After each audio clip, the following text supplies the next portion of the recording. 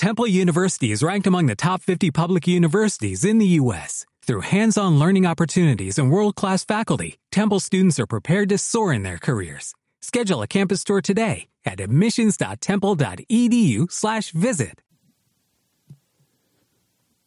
Well, if you have a copy of God's Word, I encourage you to join me in Genesis chapter 27. We'll be reading Genesis 27 through the end of chapter 28. So Genesis chapter 27, begin in verse 46, and we'll read to Genesis 28:22.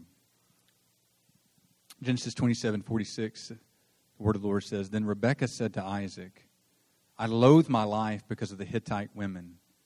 If Jacob marries one of the Hittite women like these, one of the women of the land, what good will my life be to me? Then Isaac called Jacob and blessed him and directed him, You must not take a wife from the Canaanite women. Arise, go to Padan Aram, to the house of Bethuel, your mother's father, and take as your wife from there one of the daughters of Laban, your mother's brother.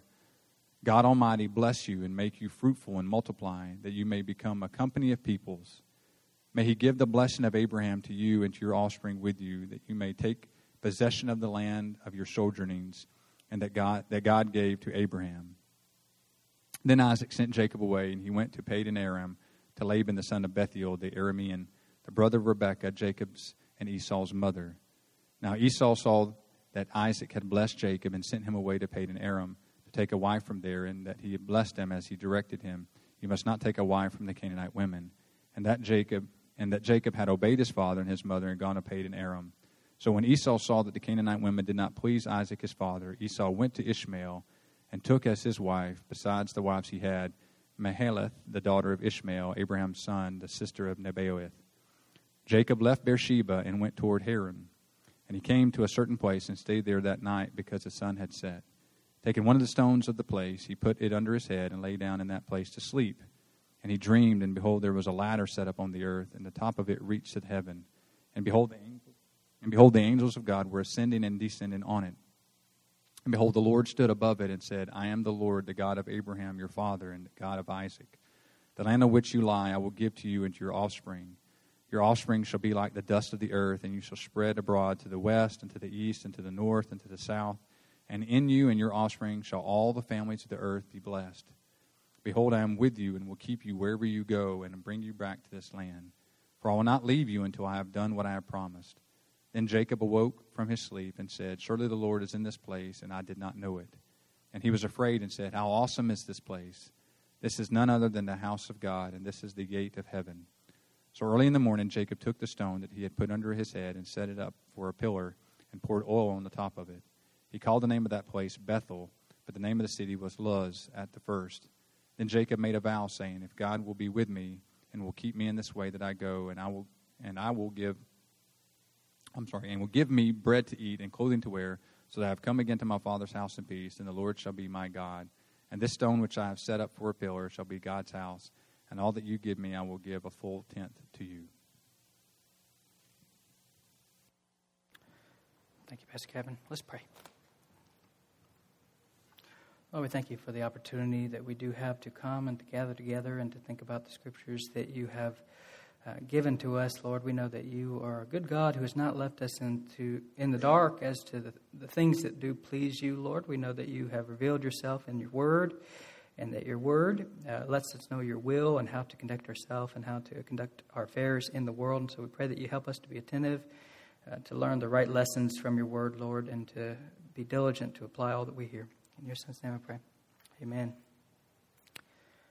When we come to this section of Scripture, in many ways, one of the things that we've been trying to emphasize as we've been going through the book of Genesis in general is that if you want to know one of the main themes that is going to run throughout the narrative, this theme runs through the narrative so far. Particularly, it starts with the story of Abraham, and it's going to be the main feature of the narratives that are to follow. That's going to be the Abrahamic covenant. When you think about the Abrahamic covenant, there is going to be repetition of the Abrahamic covenant that is going forth throughout the rest of the book, and you ought to be mindful of that, and you ought to be aware of that. And when we get to this particular section of Scripture, because it is really about marriage and about matters related to spouse finding, We're going to be talking about this passage from the perspective of what it has to say about how to find a spouse, because that is right there and right on the page in general. But then we're going to try to think through how does that connect with the Abrahamic covenant. And if you want to think about this passage in general, I'll just give you a shortcut to some of the things that I'm going to be saying as we go forward. But as you think about this passage, you ought to think about it in a Christian perspective too. And when the Old Testament talks about the Abrahamic covenant, God says to Abraham, he calls him out of the Ur of the Chaldeans. He says, I'm going to bless you, I'm going to multiply you, I'm going to make you a great nation, I'm going to give you a land, and you, all the families of the earth, will be blessed. I'm going to bless those who bless you, curse those who curse you. That's the Old Testament equivalent of the Great Commission in the New Testament. So if you want to know what is God's plan under the Old Covenant, what his plan is to make a people for his own possession, and he's going to use them to be a light to the nations. And so the Abrahamic covenant really is the equivalent to the New Testament Great Commission. And when you think about some of the instructions that are going to be found even within this passage, they really do sound very eerily similar to what you're going to find in the New Testament too. So you think about the main prescription that we're given as to spouse finding in the New Testament. What is it? It's marry whom you will, but marry in the Lord. Well, in this passage, we've already noticed that Abraham sent his servant to find a wife for his son Isaac. And what was the instructions that he's given at that point? Well, don't take a wife from the nations, from the Canaanites, but then go to my family, to my father's house, and find one there. Isaac is going to give the same sort of instruction to Jacob. And there are parallels between these things. There are differences, and we're going to try to talk through some of those things. But I just want to set in your mind the context and help you to see that a lot of what you're going to find here really has a lot of parallel to what you're going to find in the New Testament. We're going to talk about it in that kind of light because that's where we're at. Now, just in terms of some personal history, for me, before I got married, I know that I had a desire to be married, maybe an abnormally strong desire to be married, honestly, very, very early in my life. It was the kind of thing that I thought about a lot at a very, very young age, and I would ask people for advice on how to pick a spouse. I would ask people marriage advice. It'd be the kind of thing that I probably did that for a decade. I would talk to people and try to ask people everything I could find out about this subject. And I read books. Much of that was before I became a Christian, but then I read every book I could find on the subject. Most of the early books I read on the subject were psychological books or pop psychology kind of books, and they all follow the same predictable happiness formula, need-based formula. The advice given there is the kind of thing that you can summarize pretty easy. Just, find someone with common interest, find someone with a compatible personality.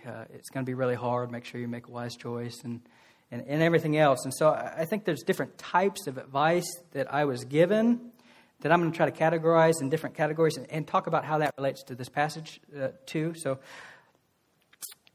trust me, it'll make sense. But most of the advice I got was fear-based advice. And for a person who wants to get married, when you get a lot of fear-based advice, it can be a source of frustration for you because, if after talking to person after person after person, trying to find out how to do this well, what makes for a good marriage, how do you find a spouse, if after talking to person after person after person after person, and it seems like everyone you're talking to has a poor marriage, a marriage that they don't want to commend to you, and then you look at them and you say, the primary advice they give you is something along the lines of, be very careful, take your time, don't rush into the things, marriage is very, very hard. I mean, if that's the kind of stuff that's all you hear, it can be somewhat of a frustration. And then it can be a frustration if you're theologically minded and you're living in a world that is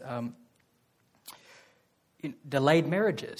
So, you look around the culture you live in and you see that like marriage rates are on the rise. It used to be that, my parents, when they got married in their early 20s. And that wasn't all that uncommon as far as that goes. They were pushing it a little bit, but then, really nowadays the age of first marriages are up in the late 20s. And so when you live in that kind of society and you say, hey, that isn't necessarily a wise situation to take a bunch of people who are full of hormones and want to express them and make them wait, 15 years before they get married, that's a recipe for disaster. And you look around the world and you say, yeah, that's exactly what I see all around me. One of the things you realize, and then you're talking to people and everyone is just fear, fear, patience, delay. You might look at that and you say, well, I don't know how helpful that all is as far as that goes. So most of what I got was fear-based, but then, the remainder, the vast majority of the remainder was just exclusively practical advice. And this is maybe the kind of advice that we're tempted to give at times because, marriage does involve a lot of practical realities. And so what do you think you hear? Finances, never-ending talks about finances, how you're going to provide, how are you going to, secure a financial future forever. There's going to be a lot of talk about a lot of it's purely just secular. Make sure that you're totally head over heels in love with this person. In other words, whatever that means, I think that means you're so emotionally invested in this person that you can't see straight. That seems to be great advice. But then that's typically followed with more fear-based advice because you give it a few years and then everything will fall apart and then you'll get to figure out what the whole thing is made of anyways. But then at least if you start with someone you really like, maybe it'll last towards the end and everything else. But most of it's kind of exclusively practical related to finances and things along those lines and everything else. But then, there can be a reaction to that sort of advice with what, many...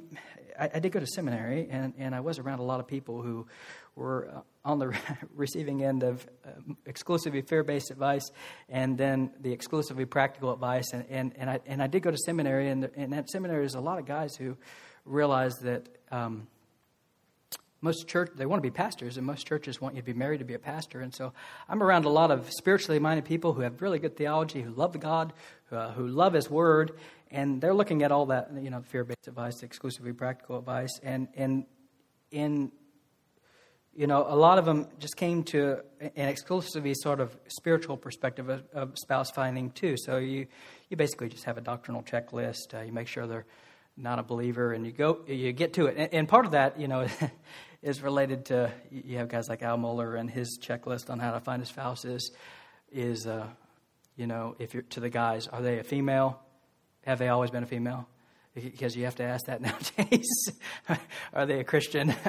All right, go. And so I think there's something to be said about that in general. But then the reality was, I looked at my friends, my doctrinally strong friends, who were jumping into some very quick marriages at times, and one of the things I realized is that a lot of them had really bad marriages really quick, and they were very hard. And I look at that, and I talk to my counseling teachers, and one of the things that my counseling teachers are saying over and over and over again is most of the counseling they're getting from the students is just there's really tough, bad marriages that maybe weren't well conceived, and maybe there's a necessary corrective on the other end with all the stuff that I just talked about that was rejected. And the reality is that when you think about a passage like this, it really does start with some sober words from Rebecca that are trying to basically say poor marriage choices can have a dramatic effect on a family. So Rebecca says to Isaac, I loathe my life because of the Hittite women.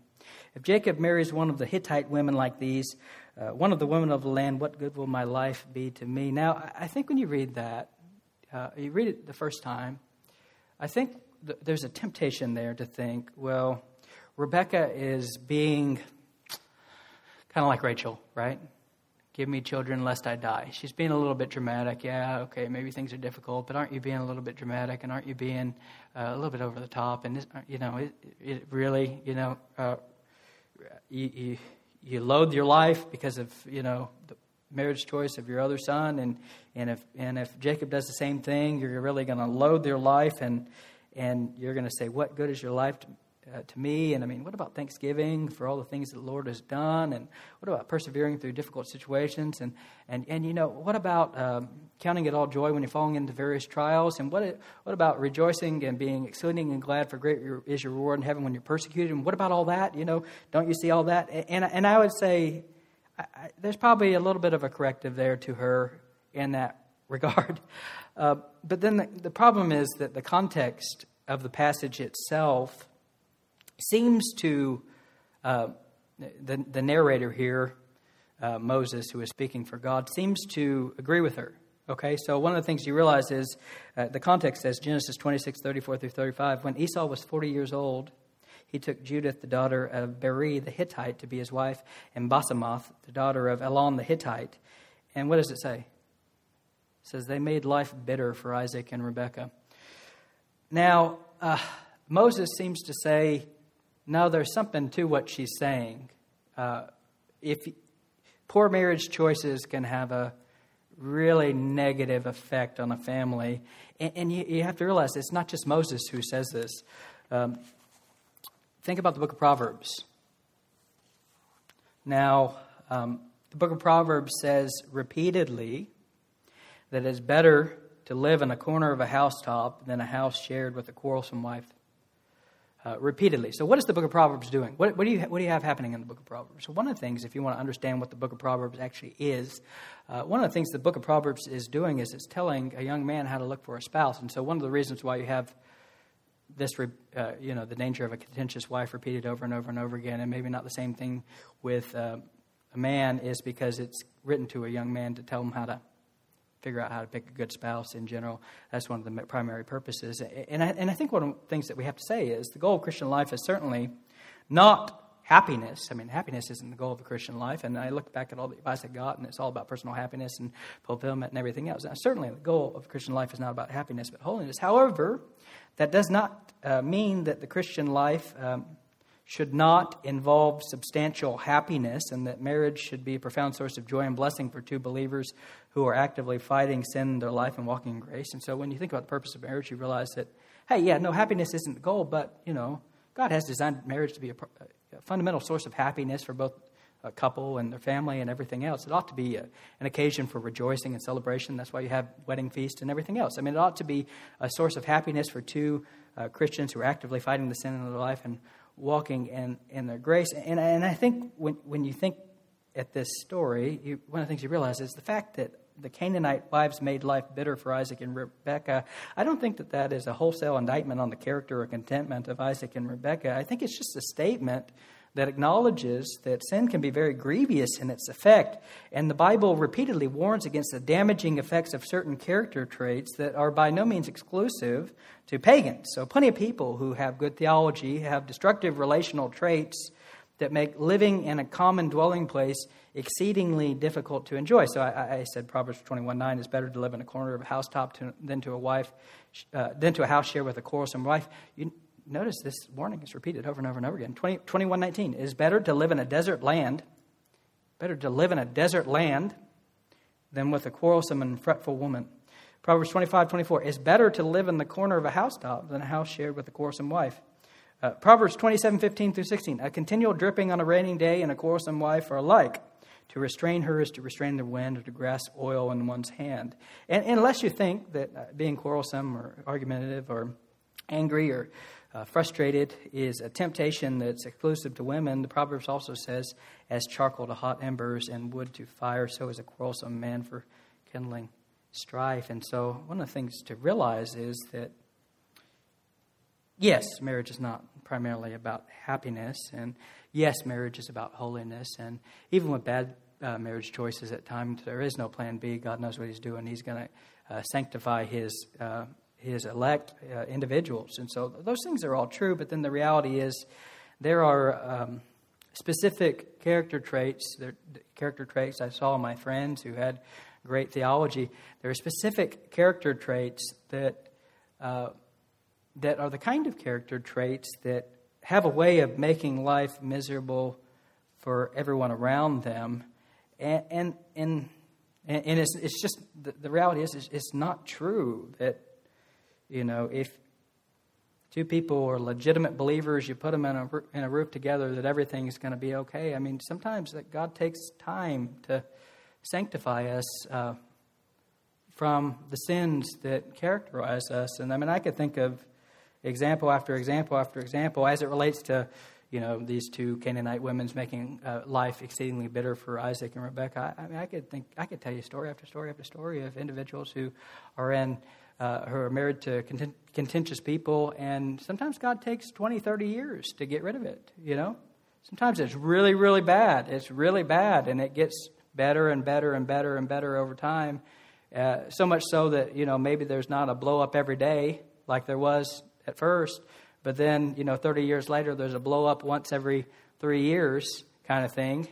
But whatever you want to say with all that, the reality is it's not fun. And there's a lot of things that you can't really see about individuals at first that really do come to light very quickly later on. And so one of the things you ought to realize is that there are traits like this that believers, sin's stubborn, and believers can have significant sins. About a year ago, I counseled a former drug addict who came to know the Lord, and as I'm talking to him, he's passionate about the Bible, and he's passionate about truth, and I look at him and I think, I am looking at a legitimate believer. I am looking at a legitimate believer so far as I can tell. I'm not an absolute judge or authority of these things, but his wife came to talk to me first, and you know what her problem was? What do you think? He's back to the drugs. He's back to the drugs. Now, was it every day that he's back to the drugs? No. What was his life before Christ? Well, it was like drugs all the time, without any check, without any breaks, without anything else. What is it after Christ? Well, when they have a fight every few months, what happens? He goes to the drugs, repents of it, comes back. What's happening? I don't know. Is he a believer? I don't know. But there's just a reality. The reality is that believers can have significant struggles at times that we may not be aware of that can dramatically affect relationships in general. And we ought not to downplay the importance of not just simply marrying permissibly, but then to think through how to marry wisely. Now, when you think about that, there's a warning that is given, I think, at the very outset, that poor marriage choices can have dramatic effects on a family in general. And I think the specific anger there is you have two ornery and cranky women. I don't know if they're cranky with each other and they're taking it out on everyone else because they don't like being in a polygamous relationship. Who knows? Or if they're just, it's them on the same side against everyone else because they're Canaanites and have different customs and different practices and everything. I don't particularly know, but there is a bit of a warning there that I think we ought not to just take Rebekah and turn her into an ungrateful, whiny complainer. You ought to realize that there are plenty of people who suffer for years and years and years under the damaging effects of sin, and those kind of things ought to be taken seriously. Now, when you think about how the passage works, in response to this, what's the situation? So Esau has taken two Canaanite women to be his wife, and they're making life exceedingly hard for Isaac and Rebekah. That's the context. Now, what has just happened last week? What did we learn about last week? What did Jacob do? Yep, he stole the birthright. So him and Rebekah had a plan that they had devised to steal the birthright that involved him doing some method acting, apparently, is what he did. And he got some... he put some animal skins on his arm and deceived his father. His mother made some soup, and Jacob steals a blessing out of it. Now, how does Esau respond? Well, the text says, surely Esau comforts himself concerning you, Jacob, by seeking to kill you, right? So when you think about what's actually happening there, the reality is that they're coming up with a plan to get Jacob a wife for two reasons. One, Abrahamic covenant, right? And you, all the families of the earth, are going to be blessed. I'm going to make you into a great nation. If you're going to make you into a great nation, then somehow Isaac's going to have to get married. Isaac seems to be one of those guys who fails to launch, so to speak. At this point in his life, he's 70 or 80 years old, and he hasn't found a wife yet. And so there's that.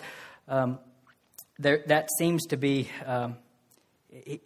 within the passage, there does seem to be this dynamic where he's more the mama's boy, and then on the other end of things, Pastor Kevin mentioned this about this a little bit. But you have Jacob, who essentially him and Rebekah are close and have a good relationship, and then Isaac and Esau are really close. They have a good relationship, and there seems to be this favoritism kind of thing working out in there.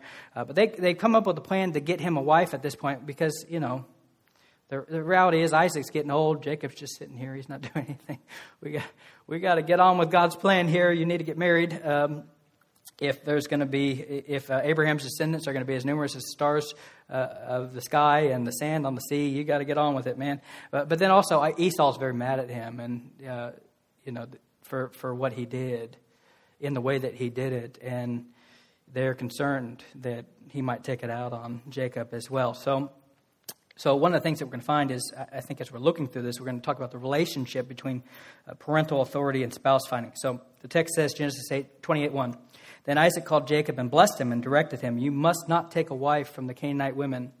Arise, go to Paddan Aram, to the house of Bethuel, your mother's father, and take as your wife from there one of the daughters of Laban, your mother's brother. God Almighty bless you and make you fruitful and multiply you, that you may become a company of people. May he give the blessing of Abraham to you and to your offspring with you, that you may take possession of the land of your sojournings that God gave to Abraham." Thus Isaac sent Jacob away, and he went to Paddan Aram, to Laban, the son of Bethuel, the Aramean, the brother of Rebekah, Jacob and Esau's mothers. So let's make some observation here. Isaac gives his son Jacob, who's anywhere between 70 and 80, as you think through the timetables that are at work there. He's anywhere between 70 and 80 at the time. Isaac gives his son instructions on where to find a spouse that he expects him to follow. So it's worded pretty strongly. He directed him. He blessed him and he directed him. You must not do this. And then he sends him off to go. Now, there really does seem to be in this passage a clear contrast between the ungodly line, Esau, with the ungodly line and the ungodly marriage choices, and the godly line in the marriage choices, which are going to be present within that as well. And so there's a contrast here. Esau seems to just kind of do his own thing. Doesn't really follow the tradition established by Abraham not to take a wife from the Canaanites, which is made a big deal of in the text itself. Esau just kind of does his own thing. He multiplies wives of his own initiative very quickly. Jacob is given instructions by his father, specifically charged to go take a wife from a specific location. And one of the things that the passage says is Jacob obeys his father and mother in that. So a 70-year-old, 80-year-old man going to find a spouse obeys his father and mother in that. Now, Isaac essentially gives Jacob the same instructions that Abraham gave his servant on Isaac's behalf. Take a wife from a near relative and not from the Israelites' future mortal enemies. The reader knows who the Canaanites are, so you have to remember that this passage was written down later on when they're coming out of Egypt into the Promised Land, which is filled with the Canaanites and the Amorites and the Hittites and the Jebusites and everything else. And so when you see these cues, don't take a wife from the Canaanites, the reality is they're forward-looking in a certain respect. So now, Isaac essentially gives Jacob the same instructions Abraham gave his servant. And I think it's kind of a prelude to the New Testament instruction, marry whom you will, only marry in the Lord. Don't be unequally yoked with unbelievers. There's something like that going on. Don't take a wife from the pagans, because it's kind of a parallel between don't be unequally yoked together with unbelievers. Now, there's every indication in this passage that if Jacob were to disregard his father's instruction, that he would demonstrate himself to be following after the pattern of the seed of the serpent, which has been traced from Cain all the way to Esau. In contrast to that, Jacob obeys father and mother. The text specifically says that, makes a big deal about that, and so we want to talk about that. Now, so the relationship between parental authority and spouse finding. What are we to think of parental authority and spouse finding? Well, there's some variety in the Bible as it relates to this. When you think about the story we just read, Abraham sends a servant to arrange a marriage for Isaac. So in that kind of situation, you have an arranged marriage where Abraham has picking a wife for his servant, not even Abraham, his servant is picking a wife for his son Isaac, and it's, the reality is it really is sight unseen in that kind of way. It actually happened to work out in that case, but then the reality is that's a little bit different than this one, where Isaac is sending Jacob to go find one himself, but then he gives him parameters: you're to look here and you're not to look here. So there's a little bit of a difference there, and then you can look through the rest of the Bible and you can say that this seems to be done in a wide variety of ways throughout the Bible. Now, I think if you're to make a careful statement that is seeking to summarize the relationship between parental authority and spouse finding, as far as I can tell, I would say at the very least, it seems very clear that God intends parents to be the primary source of wisdom for children and helping their children transition from a dependent role to an independent role, forming their own family units. I would say at the very least, the least that you would say, it seems very clear that God intends parents to be the primary source of wisdom for the children and helping their children transition from a dependent role to an independent role, forming their own family units. That seems to be ideal in the way it's designed, and obviously the wisest thing in the world.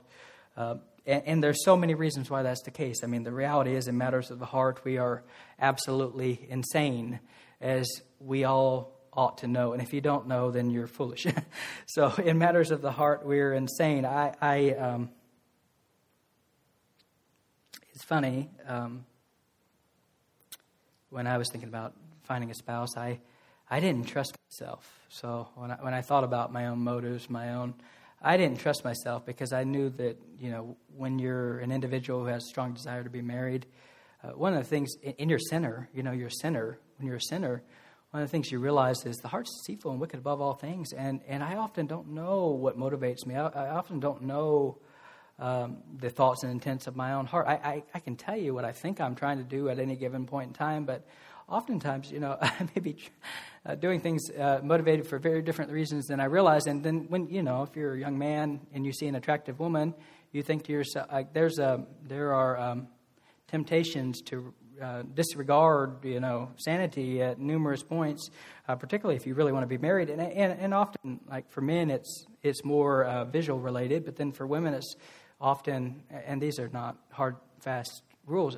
Women, it's often relationally related. I mean, when you have a insecure girl who wants to get married really bad and desperately wants someone to love her, one of the things that happens is some guy comes along and says that he likes her, and what do you think she thinks? I mean, it's wonderful, right? And so, I mean, there's great temptations to just look at, to not be objective as you think you're being. And I mean, I could just tell you story after story after story after story after story of friends of mine, around that time when we're getting married. It's like they would find a wife. They're the kind of guys that we talk about the Bible all the time, and we talk about theology all the time, and we talk about all this stuff. And they find a wife, and then all of a sudden it's just like they're different. We never see them again. Most of the time we never saw them again. You look at the woman that they're attracted to, and it's just like, I don't know about her, as far as that goes. And then all of a sudden they change. Like everything about them just changes, like these settled convictions they have. Chunk them out the window. Doesn't matter anymore, and it's just like they're in love, And it's like, well, looking at that, that's just the way things work. And if we think that we're somehow exempt from that, we're insane. I mean, everyone. That's a common temptation for everyone. No matter how logical and clear-headed and careful you're trying to be, you ought not to trust yourself in those kind of issues in general, because the reality is that we're sinners, and yeah, absolutely, we're motivated by self-interest, and oftentimes we can overlook a whole lot to get what we want, really, really, really bad. And so it seems clear. What I'm saying is, it seems clear that God intends parents to be the primary source of wisdom for their children, helping them transition from a dependent role to an independent role, forming their own family units. Why does that make sense? Well, you have like a married couple who has they've been married. They know what it's like to be married. They know the difficulties and struggles that come with being married. And not only that, but then, like, ideally, they're spiritually mature people who have seen God's faithfulness demonstrated over time for a lot longer than their children. And not only that, okay, they're clear-headed.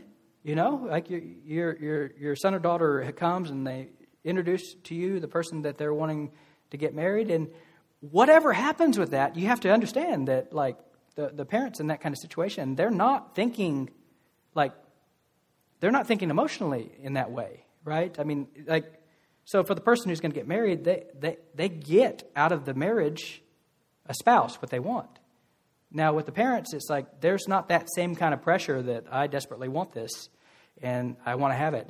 And so when they look at things and they make observations, they're often a lot more neutral by principle. And so when you think about God's intention here, it really does seem clear that God intends parents to be the primary source of wisdom for children, helping the children transition from a dependent role to an independent role. Now, regardless of the spiritual state of an individual's parents do have wisdom that comes from life experience, which, if heeded, can generally save individuals from a lot of heartache. So I want to say that too. So, I mean, it seems clear that God intends parents to be the primary source of wisdom in helping make a successful marriage choice. That seems to be the way He designed it. Now, whether it's an absolute, I don't think it's probably an absolute law that in every situation, in every single case, you must do exactly what your parents say. Because, I mean, like the reality is some parents are so motivated by fear to the point where, you know, if you were the criteria that they would set forward that would merit their approval in any individual given situation might be wait for 10 years, get to know them really good and make sure you go through every stage of life and then go on and get married. And you might find that if that's the advice you get, the reality is that that would be unfaithful advice too. So there's that. But then, I think there's plenty of parents who are motivated by crazy things too, to the point where it's just like, really what they want for you is very different than what a Christian ought to want for you. And particularly when you're dealing with believing children who have unbelieving parents, it can get quite messy at the time, but that doesn't mean that it doesn't seem clear that God intends parents to be the primary source of wisdom for their children, regardless. And you ought to feel very unsettled and unsafe as if you're going to say, my parents are motivated poorly. You have to feel very unsettled and unsafe if you're in that posture, unless you have spiritual authorities in your life who are like giving you every license to conclude that that's totally unreasonable and everything else. If you're in that situation, I mean, if you're going to be the one who's saying my parents are going to lead me into sin if I follow them in a marriage choice, if you're in that kind of situation, then one of the things that you need to realize is that it does help to have other people on the outside who agree with you, and so you're not just on your own as far as that goes. And the reality is, regardless of the spiritual state of individual parents do have a lot of wisdom that comes from life experience. So what do you think? Let's say you're talking about just a purely pagan woman who wants you to get married to the President of the United States or something like that. And that's what they have hopes and dreams. Like a nice, successful doctor who has a lot of money. And just, it's just as carnal as it gets. As far as that goes, one of the things to realize is that, maybe if she was married to an angry guy her whole life, she might know how to tell you what one looks like pretty early. And you might want to listen to her. And so regardless of the spiritual state of individual parents, let's say you're in the extreme situation where your parents are just completely pagan-minded and everything else, you can still learn things from them, and you can still, they can still be a form of safety for you, even if you don't do exactly what they say to the letter of the law, and you have other people in your life who are encouraging you to do that. I'm just saying that there's still value in that. My family and I, we're theologically different, and one of the things I've tried to do over the years, I'll just say this, is just get as much advice as I could possibly get in order to honor my family. And so I'll try to look for ways to get advice just so that I can make sure I'm not just a stubborn-minded person who just wants to do things my own way. Now, if an individual is looking for a reason, here's the third thing. If an individual is looking for a reason to completely disregard their parents' input in spouse-finding process, there's no shortage of reasons which could prove sufficient to justify a disrespectful posture. So if an individual is looking for a reason to completely disregard them, there's really no shortage of reasons you can find. Think about the story itself. So I want to walk through the story and think about this. What if you're Jacob? What if you're Jacob? Like in the text, Jacob just goes with it. Isaac tells him where to find a spouse. What if you're Jacob and you don't really like being told where to look? Okay? How do you respond to your father and mother at that point? Well, so Esau gets to marry whomever he wants, and I have to marry who you tell me to marry, right? I mean, that wasn't his stance, but certainly, like if you're in his situation, many of us would think that's entirely reasonable. Oh, what about this one? Oh, you're trying to be spiritual authorities in my life now. You, Dad, who spinelessly let Mom fend for herself, claiming that she was your sister. You, Dad, who ignored what God said to me about receiving the blessing and wanted to give it to Esau instead. Now you want to talk about honoring the Lord. Now you want to talk about not marrying Canaanite women. What if Jacob had a Canaanite lady he liked and thought was cute? He could say that sort of thing. And Mom, the only reason you want me not to marry a Canaanite is because you just don't like Esau's wives. Now, if you say that in 2018, it's probably she doesn't like the Canaanite's wife, probably because she's racist. But that's anachronistic to say so. But Mom, you don't want me to marry a Canaanite because you just don't like her wives. And what's the first thing you mention? It's not really the Abrahamic blessing, but you complain about all the discomfort and that you are experiencing and all the difficulty that you're experiencing, and you ought to just get over yourself. But what do? You force Dad to tell me who am I allowed to marry? Why would I listen to either of you? You have a terrible, unhealthy marriage. I mean, don't they have a weird marriage at some points? I mean, it seems like there is a deep conflict within this marriage to where Rebecca, at a variety of points, is subversively plotting against her husband and then outright telling her husband what to do, and he seems to go along with it and everything else. And so whatever you have here, this isn't a picture-perfect marriage. Why would I listen to either of you? You have a terrible, unhealthy marriage. What sort of authority could you possibly be to me? Now, the problem with that is whatever's happening here, Isaac and Rebekah clearly have Jacob's best interest in mind, and the reality is that people are complicated, The reality is that it's hard to peg people as just... when you think about just people's perspectives related to issues like this, it's not the truth that, even the worst person has something good to say about some of the subject.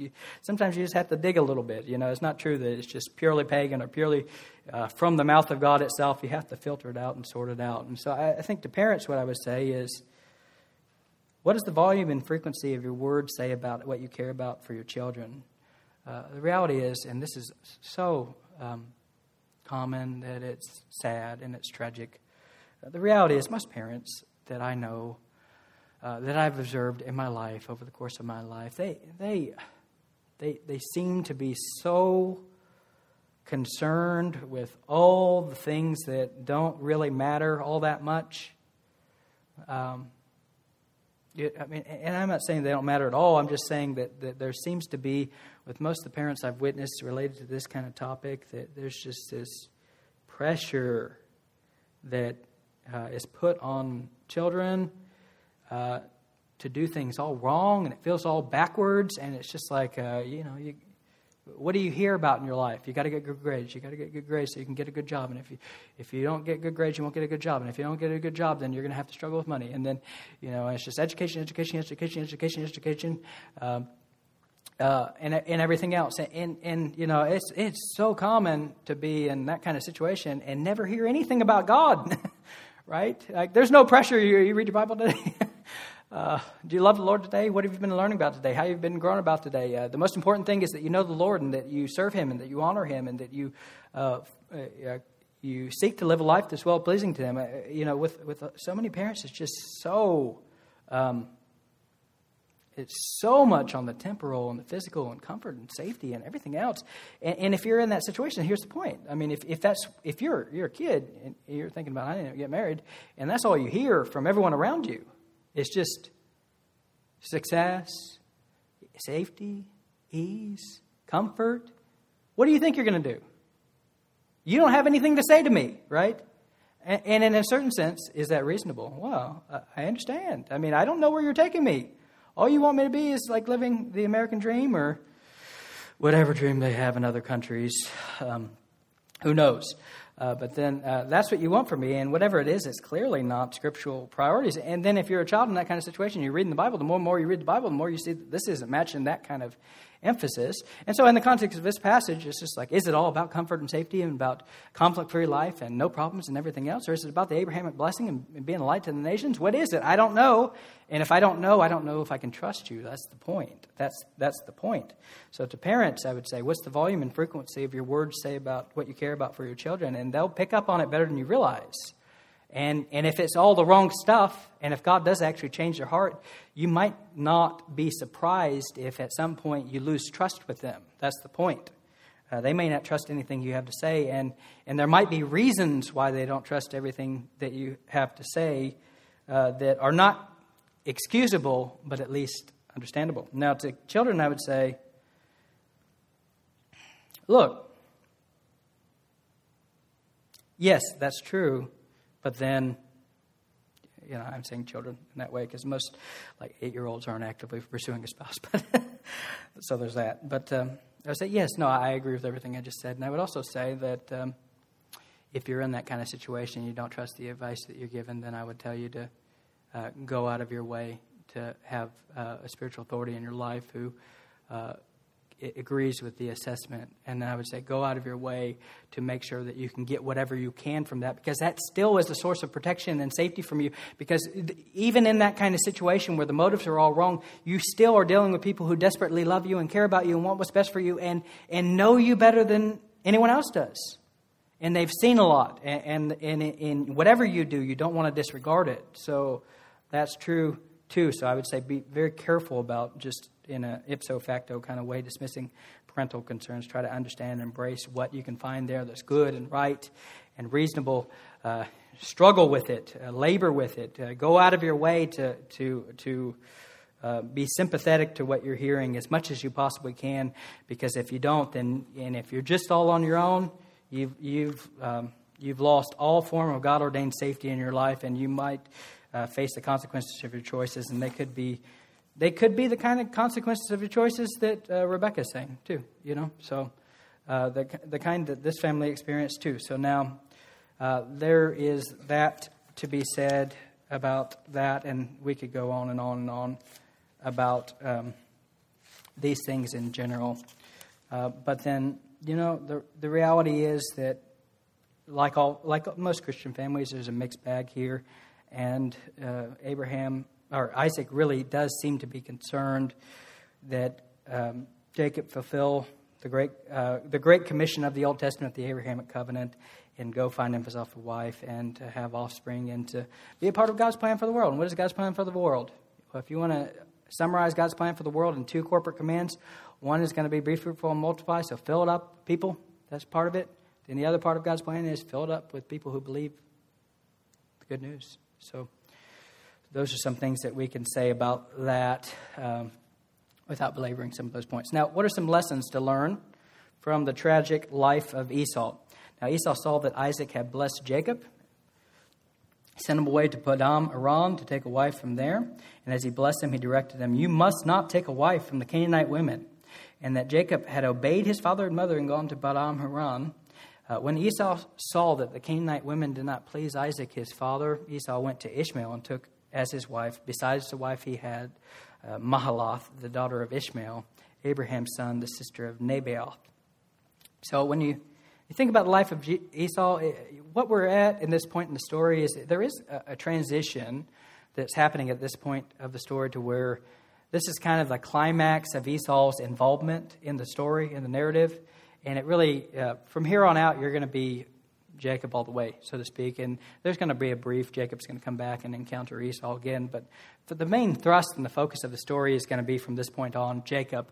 And so this is kind of the climax, as it were, of Esau's involvement. And one of the things that you ought to realize about this is, because it's kind of a climax, at this point, it's helpful to look back and try to learn some lessons from the tragic life of Esau. When you think about the life of Esau, it really, if you're a sensitive person and you try to treat these people as real people and not just like characters in a story that are easy to villainize and everything else, if you're thinking about as real people and maybe you see people in similar situations in your own life that you can plug in there and say, I understand that.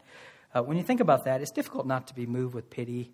I mean, with Esau, you have a man who's characterized by poor choices and a rejection of wisdom. You see a man who desperately wants to do what he wants to do, prioritizing fleeting and momentary happiness over and against decisions of lasting value, while at the same time wanting everyone around him to make allowances for the necessity of his poor choices. What I mean, I'm talking about, he sells his birthright for a morsel of for a bowl of stew, and then as Pastor Kevin pointed out last week, he sells the birthright for a portion of stew, and then he expects that everyone just understands that was an impulse decision in the moment, and don't hold him accountable to it and later on. And so he expects that everyone around will make allowances for the necessity of his poor choices, affirm his decision, participate in a collective delusion that his actions aren't actually a great source of pain for both him and those who love him. So when you think about the life of Esau, it really is tragic in a lot of ways. Yet the testimony of his life is clear. He's a profane man who rejected his birthright for a pot of stew. He multiplied wives after the ungodly pattern of Lamech. Not only does he multiply wives, but he takes wives from the enemies of the people of God. And these wives serve to be a great source of misery for his family.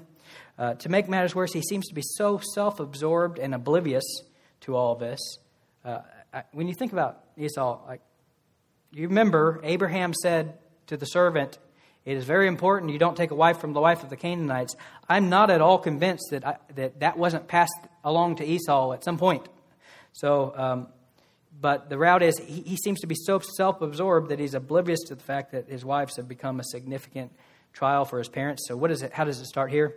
Now Esau saw that he blessed Isaac and Jacob, and Jacob obeyed his father and mother. And then it says when Esau saw that the Canaanite women did not please Isaac, his father, it's like, you're just now figuring that out? They're saying that they're making their life so miserable that they don't want to be alive anymore, and you are oblivious to that. You're so self-absorbed you can't even look and see what they're doing. But now he's just doing it, so to speak. But he seems so self-absorbed that he's oblivious to the fact that his wife has become a significant trial to his parents, only noticing their discomfort after they implore Jacob to not take a wife from the daughters of Canaanites. So what does he do? Well, he's gonna try to redeem himself once again. Another attempt to redeem himself from his bad choices, and he's going to take a third wife, as if the second one wasn't a bad choice, as if the first one wasn't a bad choice. So, what do we learn from the tragic life of Esau? We've already learned this, so I'm not going to elaborate on it. But poor marriage choices, can have dramatic effects on the family. We've already learned that. We've already seen that. The Bible repeatedly speaks about that in a wide variety of ways and talks about the importance of making a wise decision. So there's that. We've also learned, I think, from his life that self-centered people, or people who are primarily driven by what makes them happy personally. So it's just happy. What's going to make me happy? What do I want personally? Self-centered people are typically driven by what makes them happy. They generally reject wise counsel. They're often oblivious to the suffering their actions cause others, and they generally expect that others will approve, support, and validate their bad choices. And so when you think about the life of Esau, that's what you see in him. You see a person who just seems to be oblivious to the damage his bad choices are causing to others, and he wants everyone just to give him a free pass and not hold him accountable to his decisions and give him whatever he wants, despite the fact that, some of his choices are really not all that great. Now, a third, I think what you learn is the fact that a person feels bad about their actions, experiences tearful remorse. You know how he begs his father, "Bless me, isn't there a blessing with me?" The Bible looks back on that and says that there was no place found for repentance for Esau, even though he sought it diligently with tears. And so the reality is that the fact that a person feels bad about their actions, experiences tearful remorse, even makes efforts at reform, are no sure indication that a person's redeemed. When you look at someone like Esau, you see all those things. He feels bad for the things he did. He is tearful about it, so he's experiencing sorrow. It seems like he's making efforts at reform. Oh, well, now I realize that my 2 terrorist wives are making your lives miserable, so I'll try to get one that you like, and everything else. So, I'll because that's a good answer. 3 is better than 2, apparently. Oh, man. The point, though, is the fact that a person feels bad about their actions, experiences tearful remorse, or makes effort at reform, that's no sure indication that a person's redeemed. Judas felt bad for his actions, too. What he did, he felt so bad, he felt so sorrowful for redeeming. What did he do? He tried to give the money back? What do they say? What is this to us? You see to it, right? What's done is done. What did he do? He killed himself. I've talked to so many people. I've talked to so many Christians. And so many Christians seem to think that their child can be living in unrepentant, open rebellion against God for a long period of time, for years and years and years and years and years and years and years of their life, living in open, unrepentant rebellion against God. And I say, well, what do you think about that? You know? And it's like, well, I think they're backsliding. Well, why are they backsliding? I mean, that's a long time. That's a lot of backsliding. Years and years and years of backsliding. That sounds like going the opposite way, but whatever. Why do you think they're backsliding? Well, they seem to feel bad, sometimes. And if that's the standard, you have to you have to understand God's written His moral law in our hearts. When we sin, what do? We feel bad. Christians feel bad. Non-Christians feel bad. Right? There's different types of sorrow. There's godly sorrow that leads to repentance without regret, and there's worldly sorrow that leads to death. The fact that there's sorrow is no indication of anything, as this kind of passage shows. And then I think a fourth thing, attempts to fix bad choices can often, if you don't take the path to fixing bad choices that God gives you, oftentimes what you do is you just make matters worse. So what should he be done in that situation? He realizes that his wives are making life miserable for his family. What does he do? Maybe try to lead them better. You think about that?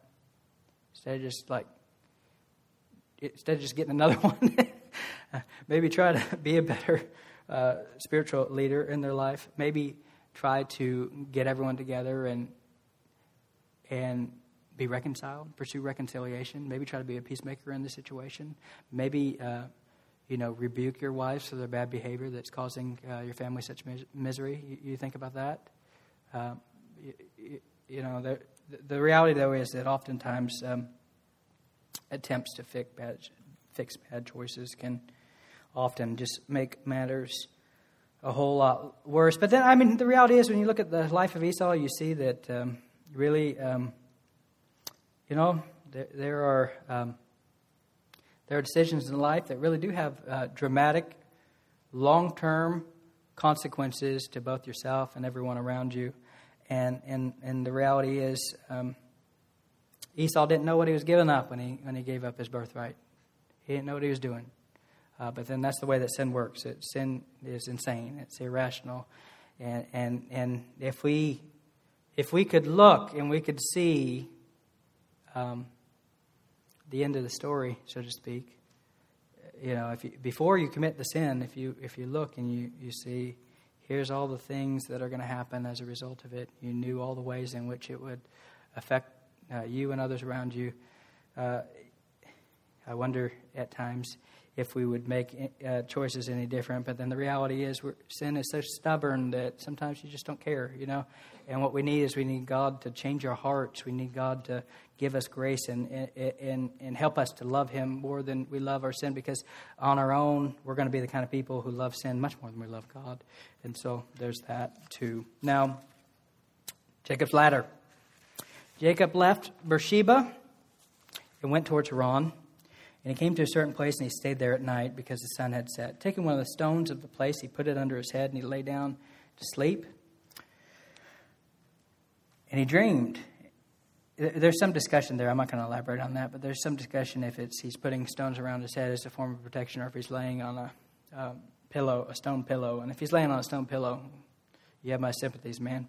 But I don't know about that. But and he dreamed, and behold, there was a ladder set up on the earth, and top of it reached to heaven. And behold, the angels of God were ascending and descending on it. And behold, the Lord stood above it and said, I am the Lord, the God of Abraham, your father, and the God of Isaac. The land on which you lie I will give to you and your offspring. Your offspring shall be like the dust of the earth, and you shall spread abroad to the west and to the east and to the north and to the south. And in you and your offspring shall all the families of the earth be blessed. Behold, I am with you, and I will keep you wherever you go, and I will bring you back to this land, for I will not leave you until I have done what I have promised you. Then Jacob awoke from his sleep and said, surely the Lord's in this place, and I did not know it. And he was afraid, and he said, how awesome is this place? This is none other than the house of God. This is the gate of heaven. Now, when you think about this story, one of the things when you're doing Bible study, you have to remember is that when you're trying to interpret a story in the Bible, one of the things to realize is that there's layers of context within the Bible. So there's the immediate context, there's context of the book, then there's a whole Bible context, and you have to think through how the immediate context influences what you're reading. And then the broader context, the context of the book, how does this fit within the story of the book as a whole? then you have to think, well, how does it fit with the whole thing? And that's typically like the layers of interpretation that you're trying to think through in general. And it becomes obvious when you're reading a passage like this. If you understand the book of Genesis, then, and you're looking at the story, it can be kind of a weird story if it's just on its own and you don't really know what the context is. But then when you're reading the rest of the book of the Genesis, one of the things that you're going to realize is it's often helpful, just in general, and I'm going to show you how it works in Genesis. It's often helpful just to, if you come to a passage, I don't know what to do with it, take a step back and ask what's happened so far. Okay? So what's happened so far in the book of Genesis? Creation, right? God creates the world. He makes man upright. What does man do? He makes man upright in his own image. Man immediately falls into sin. What happens? Man is cast out of Eden, away from the presence of the Lord. What happens then? God puts an angel with a flaming sword to guard the way back to Eden. What does that communicate to you? Access to God is gone, right? So what is it? Sin separates you from God. Access to God is lost. Like, instead of walking and talking with God in the cool of the day, what happens?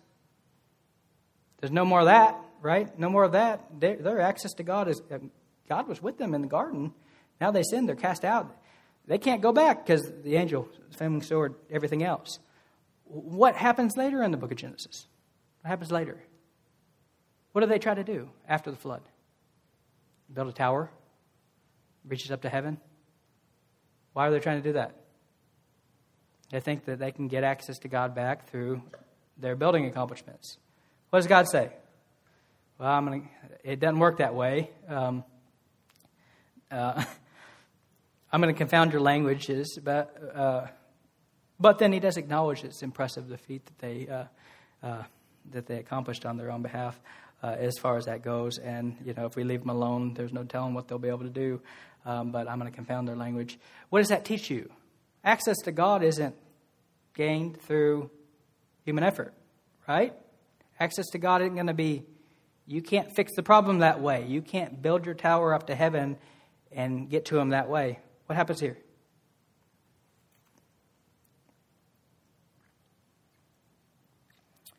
So he came to a certain place. He stayed there at night. Verse 11, right? What does he see? Verse 12. And he dreamed, behold, there was a ladder set up on earth, and the top of it reached to heaven. And behold, the angels of God were ascending and descending on it. And what does he conclude from this place? Well, heaven and earth meet here. That's what he's saying. Heaven and earth meet here. So it's kind of, in a certain sense, what you're seeing here is a reverse of Babel.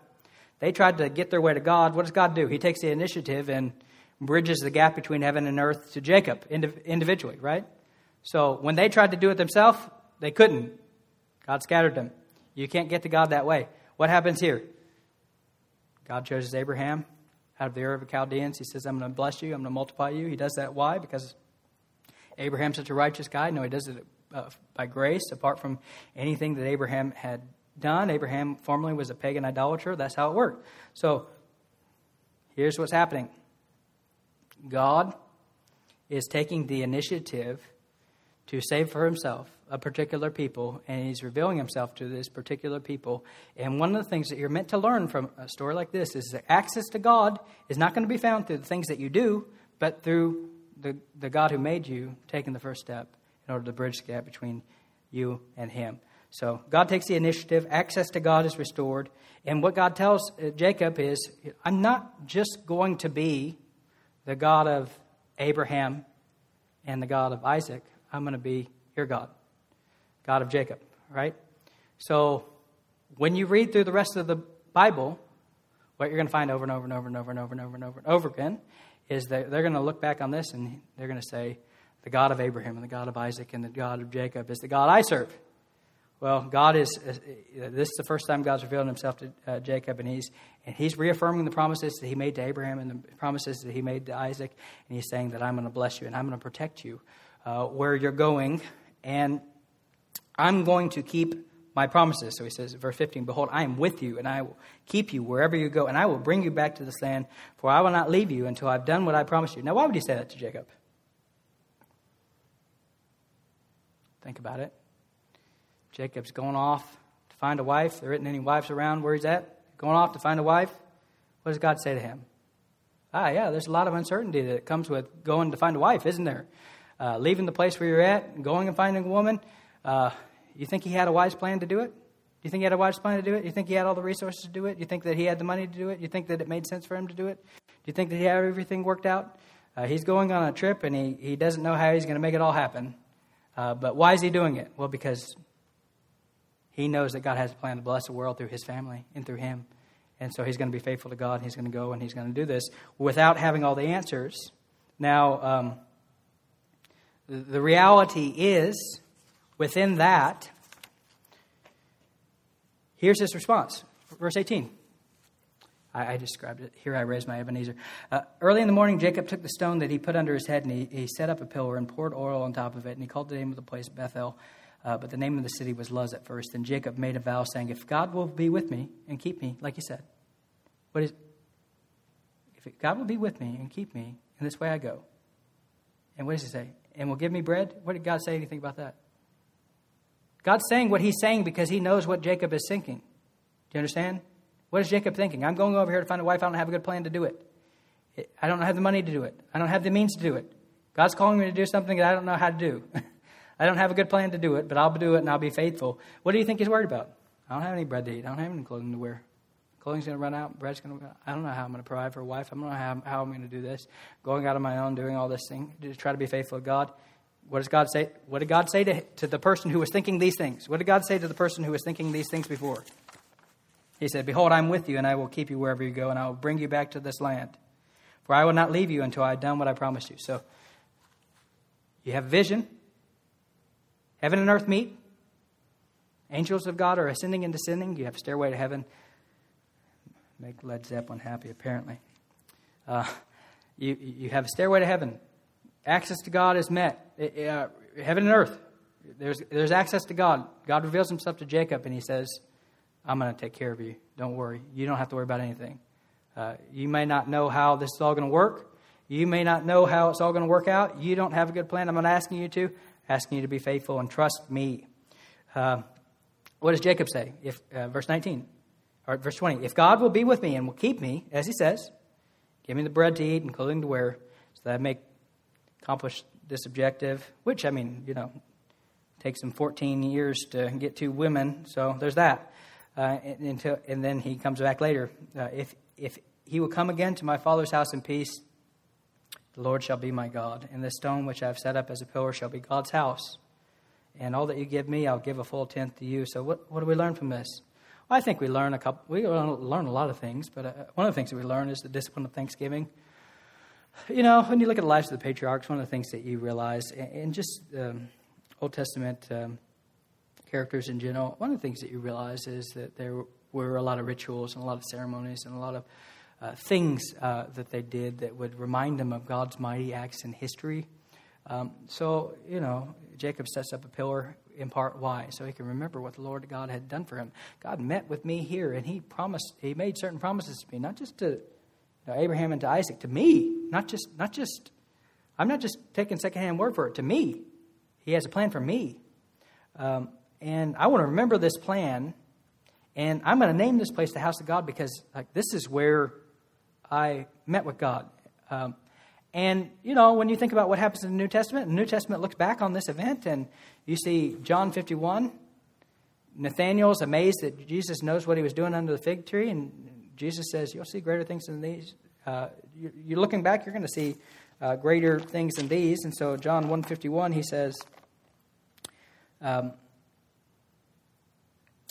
"Truly, truly, I say to you, you will see heaven open and the angels of God ascending and descending on the Son of Man." What he's making reference back to Jacob's ladder, and what he's saying is that I'm going to be the temple of God. I'm going to be the house of God. Just like Jacob named this pillar the house of God because he met with God there, and access to God was restored to him there. One of the things that you need to realize is I'm going to be the temple of God. And if you want to meet with God, you have to come through me. And I have a plan to bless the world through me. And so ultimately, the plan started by blessing the world through this line of people. But now it's going to be blessed in Christ. And so what I'm saying is, some of the things that we can learn from this is that there is a discipline of thanksgiving where you don't just overlook all the God's mighty acts of history. I mean, part of what we do when we think about reading through the Bible is we think about these stories. They're not just their stories; they're my stories. The same God who made the promises to these people, He made promises to me. And if He's faithful to bring the Israelites out of the promised land with all the uncertainty and everything else, He can help me. So when you think about that, there is a discipline to thanksgiving in your life, and it's often by trying to set up things in your life, practically, set up things in your life that are going to help you to remember God's faithfulness in the past. And so that if you can keep on remembering His faithfulness in the past, you look forward and you say, He's going to continue to do what He did to me, not just simply in my life, but also as I read through the Scripture and I see all the other times He was faithful in the Scripture too. So there's a discipline of thanksgiving there that's related to the pillar and stone and everything else. And I won't go on about some of the details related to how that connects later with idolatry in the future and everything else, but or the Samaritans. But we must move on. But I think one of the primary things we see with this kind of passage is we must deal with God personally too. So you can't have the kind of faith that is just going to be your parents' faith or your grandparents' faith. Each one of us has to deal with God personally. And God had a plan to restore the world, to bless the world. Access to God would be restored through the fulfillment of His specific promises to the Israelites. And today He has a plan to bless the world through the Great Commission, through the church. And when we think about that, one of the things we realize is that none of us are going to get into heaven simply by the good works that we do. We're not going to be able to restore access to God in that way. But each person is going to have to, if they are going to be reconciled to God, they're going to have to repent of their sins and believe the good news and put their faith and trust in Christ personally. And there's a lot that we can learn from with this. But whatever you learn from it with this is, I think you think about the passage as a whole, God does have two corporate commands. Fill the place up with people, fill the place up with converts. Fill the world up with people, fill the world up with context. Those are the two corporate commands that give shape to the Bible. In the midst of that, He does have a plan to bless the world through the advancement of the gospel now, the good news. And this was all preparation for that and a wide variety of things. And really, when you think about the Christian life, it really isn't an individualistic Christian life where it's just me and God. And my life has no correlation to those around me or the people that love me and care about me and family. There's connections with that. God has a plan not just to save individual converts, but to save people, form families in society, form communities. There's connections at every single point and form churches. The Great Commission is a church planting strategy. It's not just an individual contact. And so a lot of these things overlap in a passage like this. And there's so much more that we could say about it, but we will leave that for another time. Let's pray. Lord, we thank You for the opportunities that we do have to come and to think about You and to think about Your will for the world and to think about Your purposes for us individually. Lord, we know that You are a good God who delights to save men. We know that You haven't left us in the dark about the things that are pleasing to You, but You've given us much instruction on how to live lives that are honoring and glorifying to You. We thank You for Your words that You have given to us. I pray that You would help us to think clearly about those words and to be individuals who seek to honor You in all of our ways. We thank You for all You do. In Your Son's name I pray. Amen. With Lucky Land Slots, you can get lucky just about anywhere. Dearly beloved, we are gathered here today to... Has anyone seen the bride and groom? Sorry, we're here. We were getting lucky in the limo and we lost track of time. No, Lucky Land Casino, with cash prizes that add up quicker than a guest registry. In that case, I pronounce you lucky. Play for free at LuckyLandSlots.com. Daily bonuses are waiting. No purchase necessary. Void where prohibited by law. 18+. Terms and conditions apply. See website for details.